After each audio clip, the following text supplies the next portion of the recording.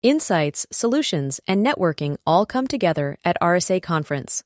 Join a global cybersecurity community at rsaconference.com/ITSP Mag 24.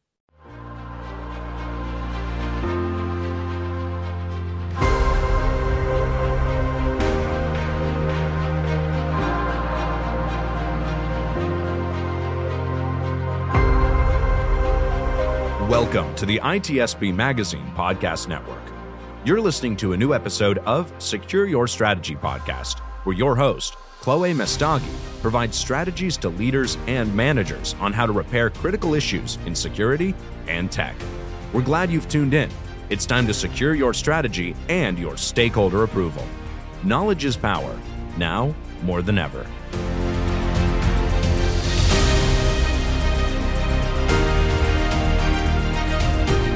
Hi everyone, my name is Chloé Messdaghi, and welcome to another episode of Secure Your Strategy, the podcast brought to you by ITSP Magazine. And with me today, I have a fabulous person, Ian Hill, who gave the keynote over at InfoSec Europe this year. Ian, why don't you tell the lovely people about yourself?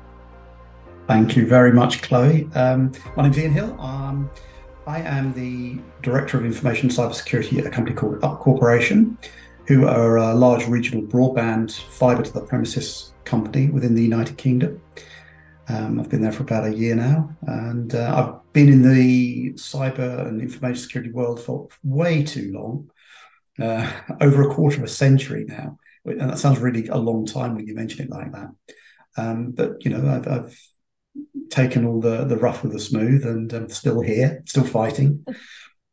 So you've seen some things, and I would imagine maybe when you were at InfoSec Europe, got overwhelmed by the amount of vendors. And I don't know about you, but getting all those, it seems like it's getting worse every year. Because now they will contact you excessively on LinkedIn. They will find out where you live and send you something in the mail. They will call your phone. They will do everything possible.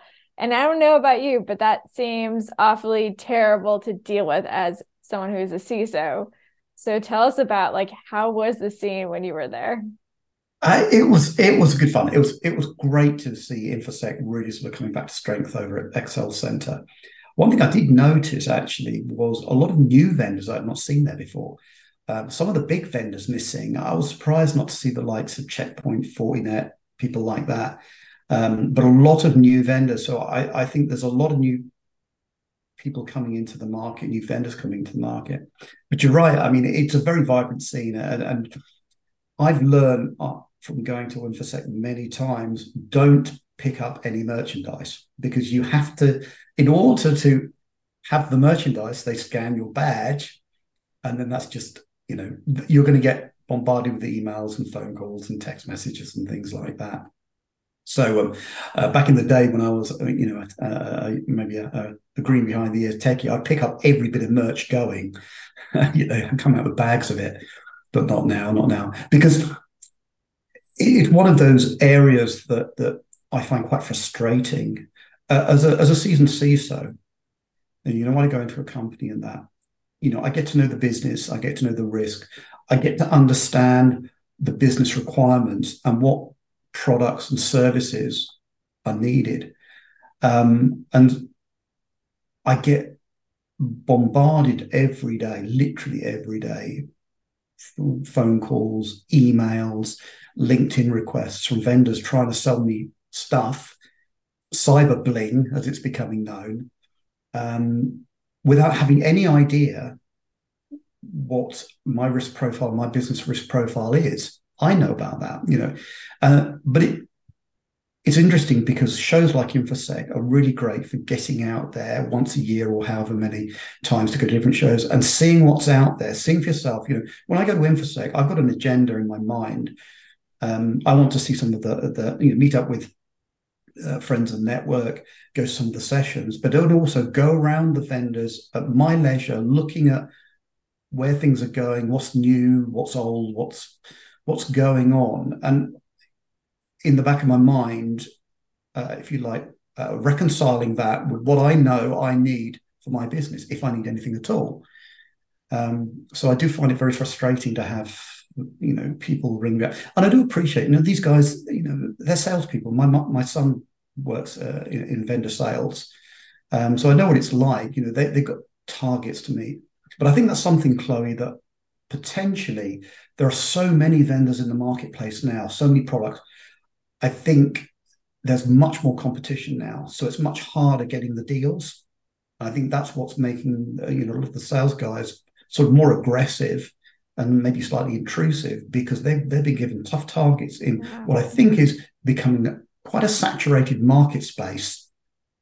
And I think when I go to InfoSec and you see so many new vendors you've not seen before, and I'm thinking, no, this is quite interesting actually.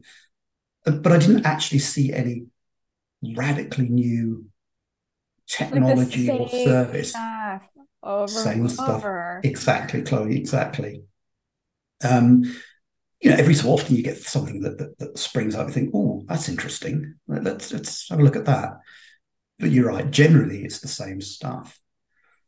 But I really enjoyed it. Certainly in the UK, it's the place to be. I know, over in the States, you guys have RSA, and I've been to that before, and that's massive. Massive indeed. I got the opportunity to go to InfoSec Europe. I think it was in 2018, I want to say. But I absolutely loved it. I went there, and at the same time, was B-Sides London, so I got to go to both. And it was so much fun. But yeah, InfoSec Europe, the vendor scene was very much like RSA conference to me in many ways. But it was good. It was a lot of fun. There was a good number of I would say coffee.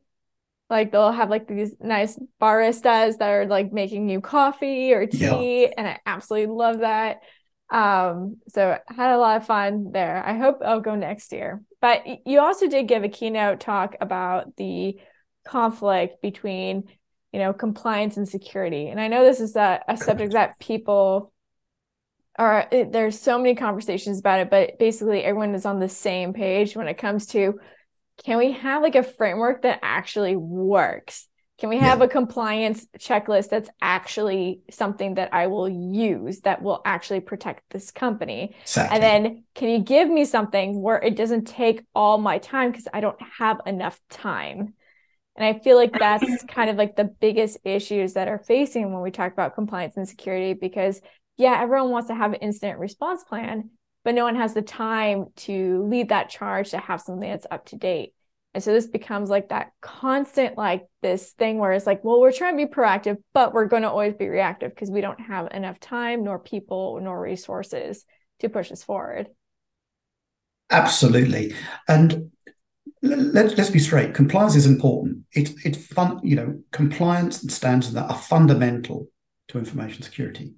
But the problem I have is where compliance leads the security agenda. I started off with a very common saying: compliance doesn't give you good security, but good security gives you compliance. And it's making sure that you don't fall into the security by compliance strategy. And of course, you've got the common standards, and ISO 27001, big one.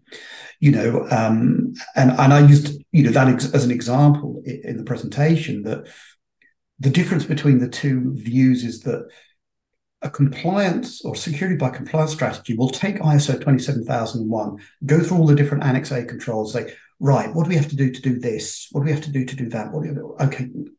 Whereas the other way around, you should have a robust security posture and strategy where you can go to 27,000 and someone just go, yes, all the way down.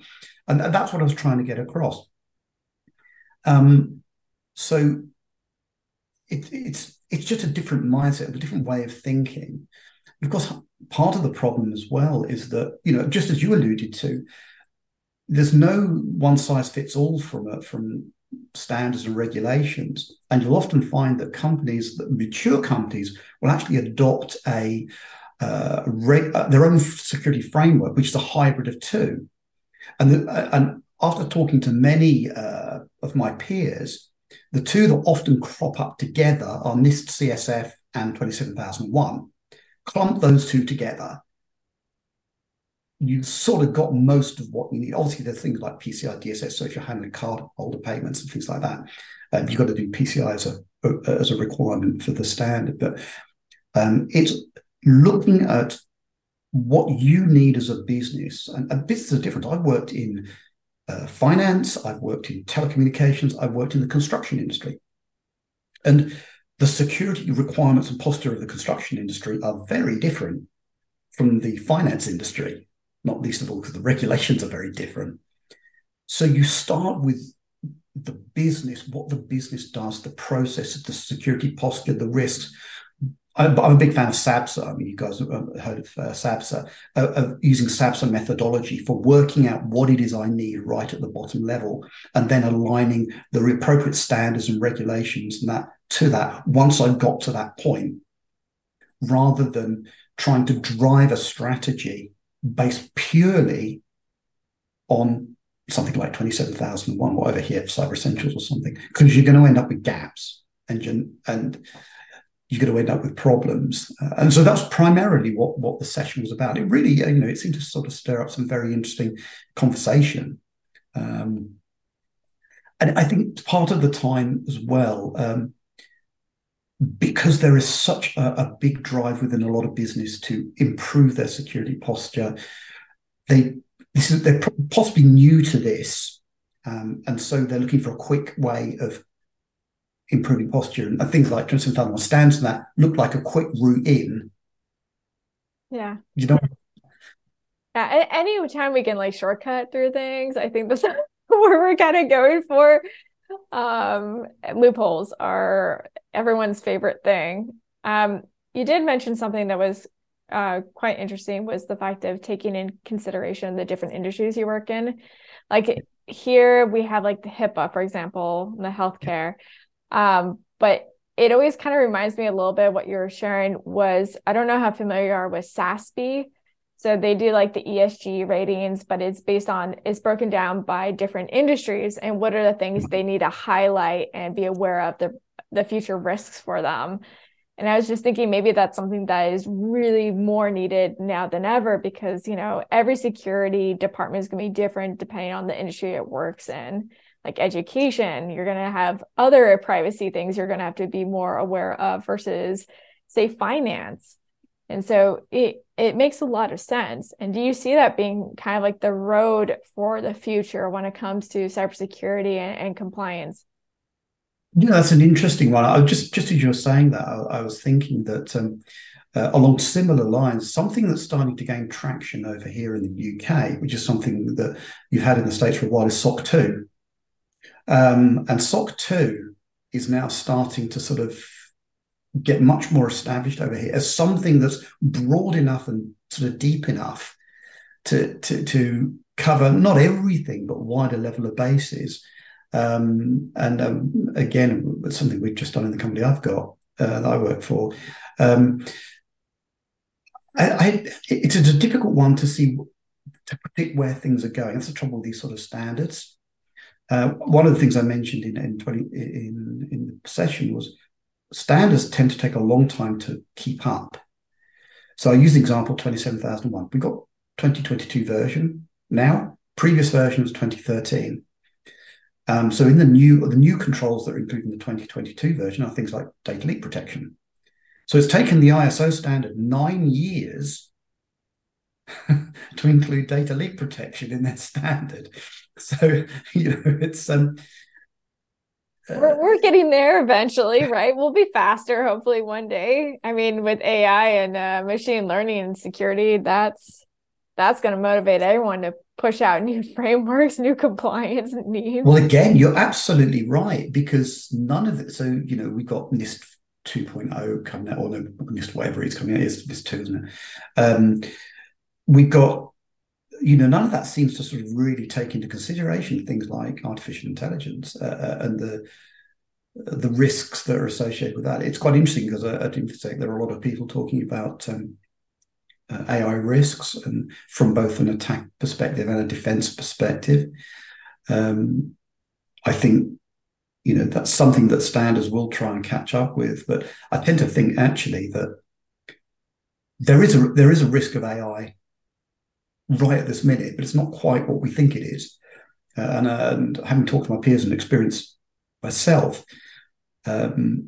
the biggest worry I've got with artificial intelligence is like our marketing and sales departments using ChatGPT to do sales and marketing material, or trying to use it to do some sort of um, analytics and things. So they're like, oh, I've got ChatGPT. This is really handy. But let me throw all this company information into it and see what it comes back with. All these big fears of AI attackers and Terminator and stuff like that. Yeah. I'm far more worried about what our employees are using it for, thinking it's a shortcut to sort of do some of their work, and not appreciating the risks of potentially sharing information, like personal information or whatever, with this thing, and not knowing really what's happening to that information. It goes into this black box of complete mystery, and then we have to figure out what is this mystery like, but then we don't have time to look into the mystery nor to figure out how MLs are designed. It's great. It's like, it seems like the perfect situation for a risky situation to occur. Yeah, absolutely. And I'm sure that a lot of security professionals now are including that on their risk registers, saying like, what is the risk of AI? And again, it will vary from business to business. It's an emerging risk, as you've got ChatGPT 4 and you've got all these other new large language model engines coming on board. So, not taking away from all the current risks we have to put up with, I can see in the future that's going to be something that's going to have a lot of people scratching their heads. Yeah, I've already kind of seen like how different organizations in InfoSec right now are trying to figure out, okay, how do we let people know about these risks and let them understand how these risks play out in ML worlds, because it's not always going to be traditional security that could be used on AI in general. And like seeing this scramble happening where everyone's like, oh my God, we need to do something about this like really fast. It seems like we're kind of just trying to figure it out rapidly fast. Well, the whole world's already starting to use it and it's been pushed out, and now it's just getting more and more out there. And I that's something that concerns me, is like we need to get a little bit faster and more proactive, but it's always a hard thing. And I don't know if you've noticed it too, but like our industry, so many people are burned out. They don't have enough time and they feel exhausted. And now they have to learn how ML are designed and to understand how those play security risks. I don't know about you, but is there any advice that you have for people or leaders that are dealing with these situations? Because it is important for us to learn, but it's always hard to get in new information when we're burned out because we're not taking it in. You're absolutely right. And I've noticed that certainly in the last few years, and I've been at CISO level for a long time, that I am seeing burnout a lot at the CISO level and at the senior cyber level, because it's relentless. It's just one thing after another. You feel like you're being, when you are being attacked all of the time, especially in large companies that I've worked for. You're just under attack all of the time, and it's like the arcade game Whack-A-Mole. Yes, it's Whack-A-Mole. It is completely Whack-A-Mole. You're playing Whack-A-Mole all the time. I think I've changed my view over sort of cyber strategies over the last few years. And I've sort of come up with a bit of sort of my own sort of personal framework as a CISO of how I sort of adopt things. And it's about spreading the load. Back in the day, and to a lot of companies these days, still have that very much siloed mentality to cybersecurity. So you've got this team of cyber professionals, InfoSec professionals under a CISO. It's sort of a bit of a sort of dark art, and they send out diktats about what you can and can't do, and you can't question what they do, and you're never really sure what goes on. They spend lots of money, and it's like, don't worry, we're protecting the business. And that very much siloed approach and slightly autocratic approach for me, that's out of the window. I've very much evolved to a more federated security strategy. We've got to a point in time where information security is everyone's problem and everyone's responsibility. So federate that out into the business. So I've started my own sort of journey with this, with the companies I've worked for recently, much smaller cyber team and a much more federated responsibility of security across the entire business amongst the subject matter experts within their own functions. And at the same time, look more to outsourcing to manage detection and response, outsource companies. Because the attacks are getting so complex, so sophisticated, the threat landscape is increasing almost exponentially. Very few companies can afford an internal capability to meet the demands. And so I've noticed that there is very much more sort of, if you like, a proliferation of MSSPs doing the full package detection response.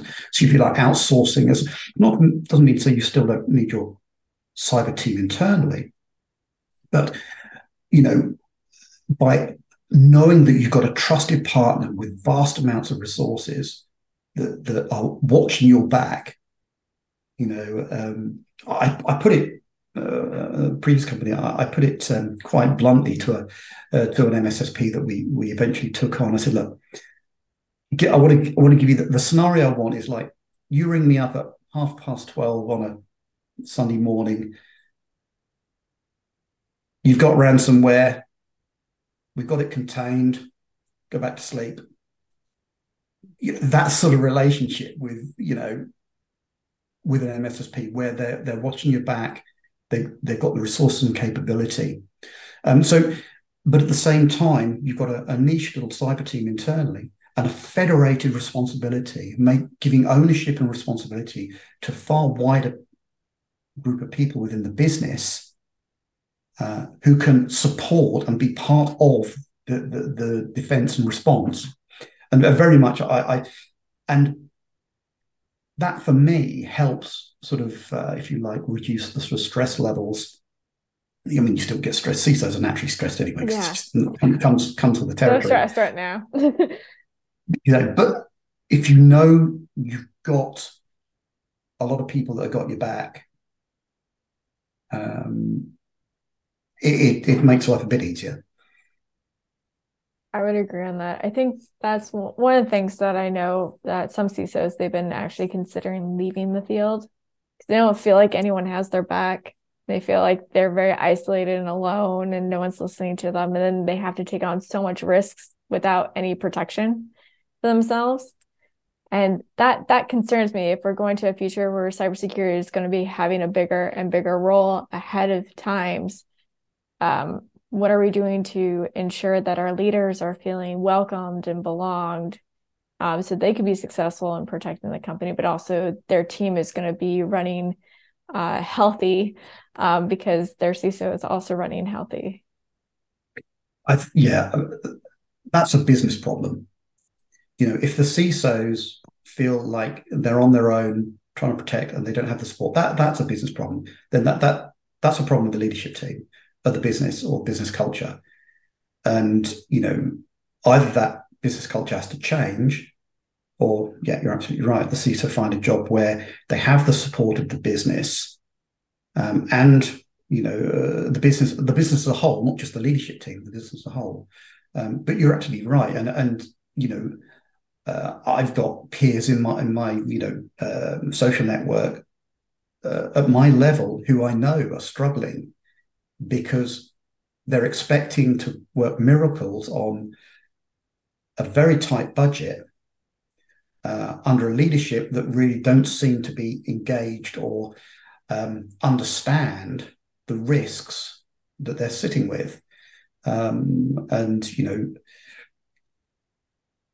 think things are changing. I think things are going to get better because when you look at the news, I mean, it's day in, day out, you're seeing compromises. You look at all this, the Move IT or Move It. Yeah. compromise recently. That woke a few people up. Definitely. Yeah, because it is interesting because I remember at the beginning of the pandemic and like right before the pandemic, if you went to like a networking event with CISOs, the amount of drinks that were being poured was something of concern because it was stress. It's stress. Like there's been so many research around it since like 2019 showcasing like CISOs, they were drinking heavily to help reduce the stress, that they haven't been able to have time with their family nor their friends. And it was a drive for them to either leave the industry or to try to whatever they can to change the industry to include them, and to also to ensure that the industry is working with the companies of what is it to be a safe environment for people that are, CISOs, because we need them. We need them more than ever before. Yeah, absolutely. And I think it does vary from industry to industry as well. When I was working in the construction industry, a gigantic global construction company, from a cybersecurity perspective, I did describe it as a bit like the Wild West. And I'd say that's quite, and they actually ended up having, they had a big ransomware attack. But 150-year-old construction company, they build stuff. Cybersecurity is one of those things that's something to do with those computers. And unfortunately, that particular company were very, very responsive. The leadership team were really, really good. So, we got there with that. And actually, the construction industry as a whole is actually picking things up really, really quickly and really fast. But I think it does depend on the industry you're in and your risk profile. Some companies, are going to have a much higher propensity for attack than others. Finance is often, a typical classical case.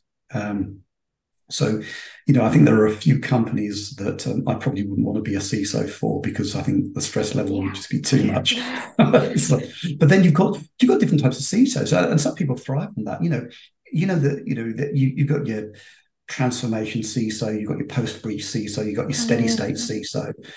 I would, your post-breach CISO is the one that's going to be the stressful out of those three, I think. So depending on the state of the company and the reason the CISO has been brought in also has an impact on the stress levels. But, some people thrive in that space. Yeah, I know, it's true. It's more of, I feel relaxed and calm when in the middle of a storm, versus if there was no storm, I'm going to feel anxious and not be on my toes or something kind of thing. I have heard about this. Yeah, we all have wild backgrounds, I think, in so many ways. That's why we're in InfoSec. So when we're talking about compliance and everything, and especially with CISOs, and ensuring that, the team is doing well and everything's up to date, have you noticed too much of compliance really focusing on security team wellness? That's a really interesting question, and I wouldn't say that I've seen anything that would suggest that cyber team wellness is particularly high on the agenda. I've been very within the teams I've worked with. I've always been sort of very concerned and with my team, their well-being, and I often say, with the team, like the team I'm with at the moment, okay, I'm the CISO, but I'm a member of the team. And the only difference between them and me is that I'm the one that gets into trouble if we screw it up. And work with them and be mindful. And for a CISO, the key thing is to gain the trust of your team. I'm very frustrated with autocratic CISOs. I know one or two of them. Mm-hmm. I'm the CISO and you're whatever. You'll listen to me and what I tell you what to do. You do as you're told. In fact, there's a few that come to mind. That's way out of how I work. And you're not going to have team well-being in that sort of autocratic environment.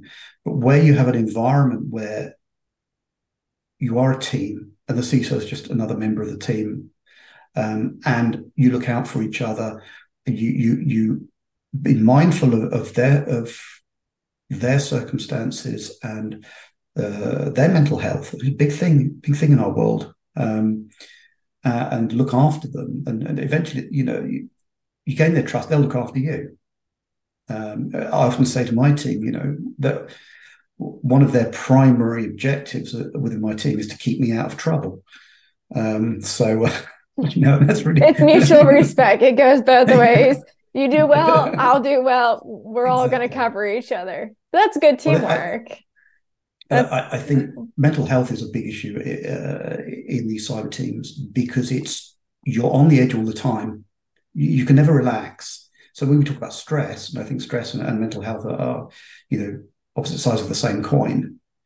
And you have to be very mindful of the different people that you've got within your team. And I know there's particularly there's a lot of interest in neurodiversity at the moment, and the benefits that neurodiverse people can bring to the cyber world. The way they think, the way their mind works, the sort of analytical natures and things like that, could be really powerful tool for cyber analysts.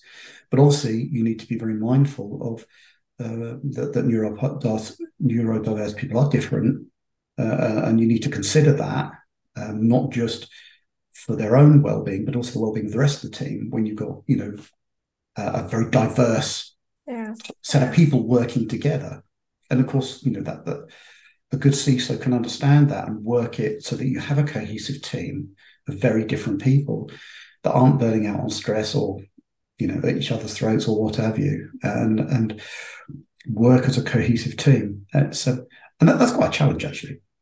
Yeah, it is one of those things, like, to create a belonging workplace is to allow people to have the ability to think the way that they think and to utilize that in a sense. Like, if someone has like ADHD, for example, they may need structure, but they also need to be able to go out of their box. If you condense them too much, they're not going to feel able to explore and let their brain do the wonders that it has. Yeah.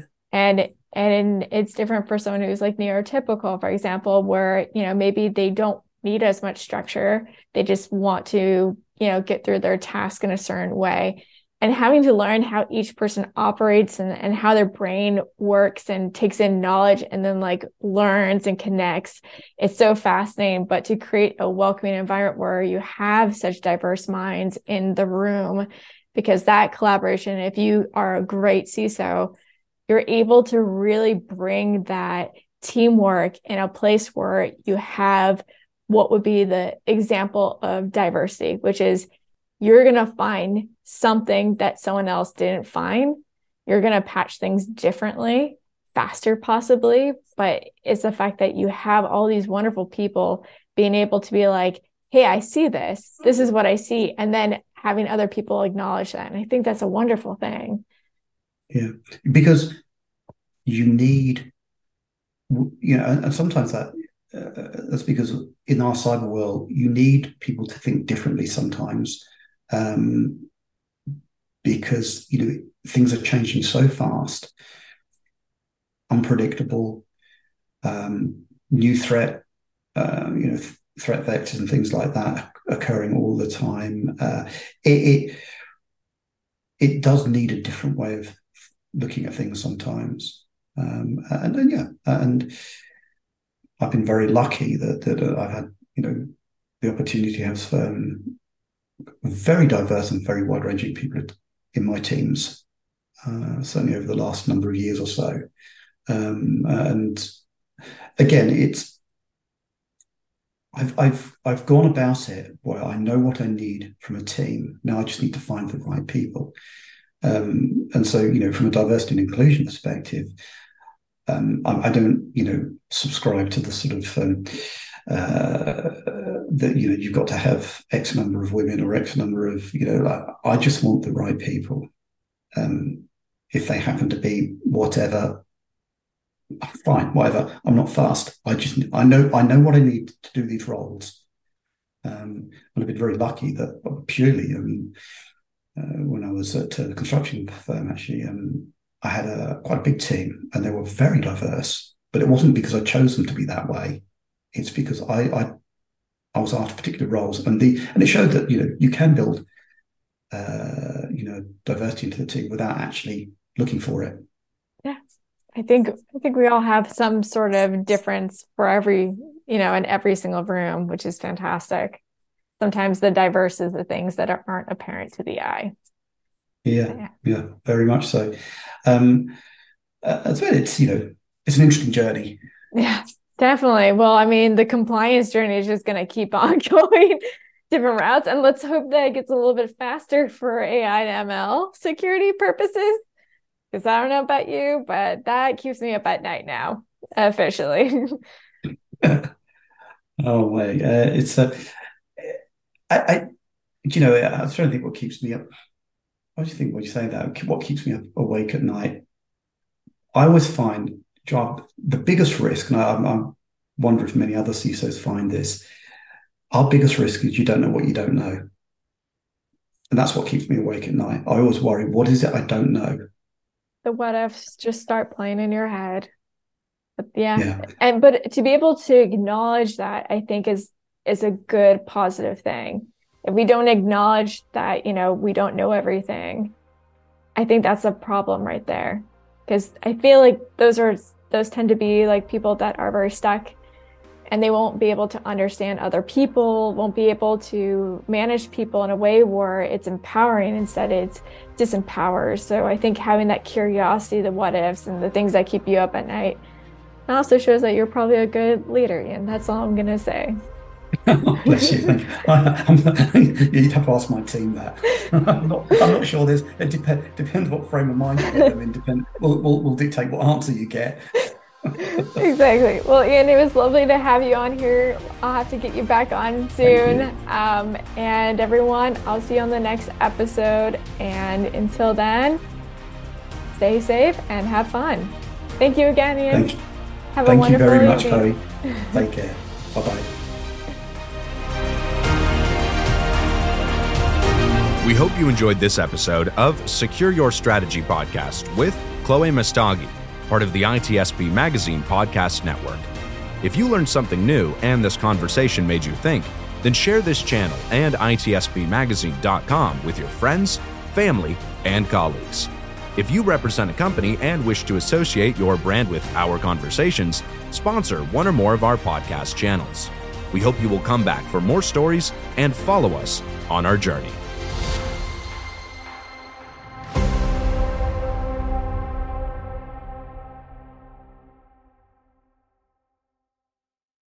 Insights, solutions, and networking all come together at RSA Conference. Join a global cybersecurity community at rsaconference.com/ITSP Mag 24.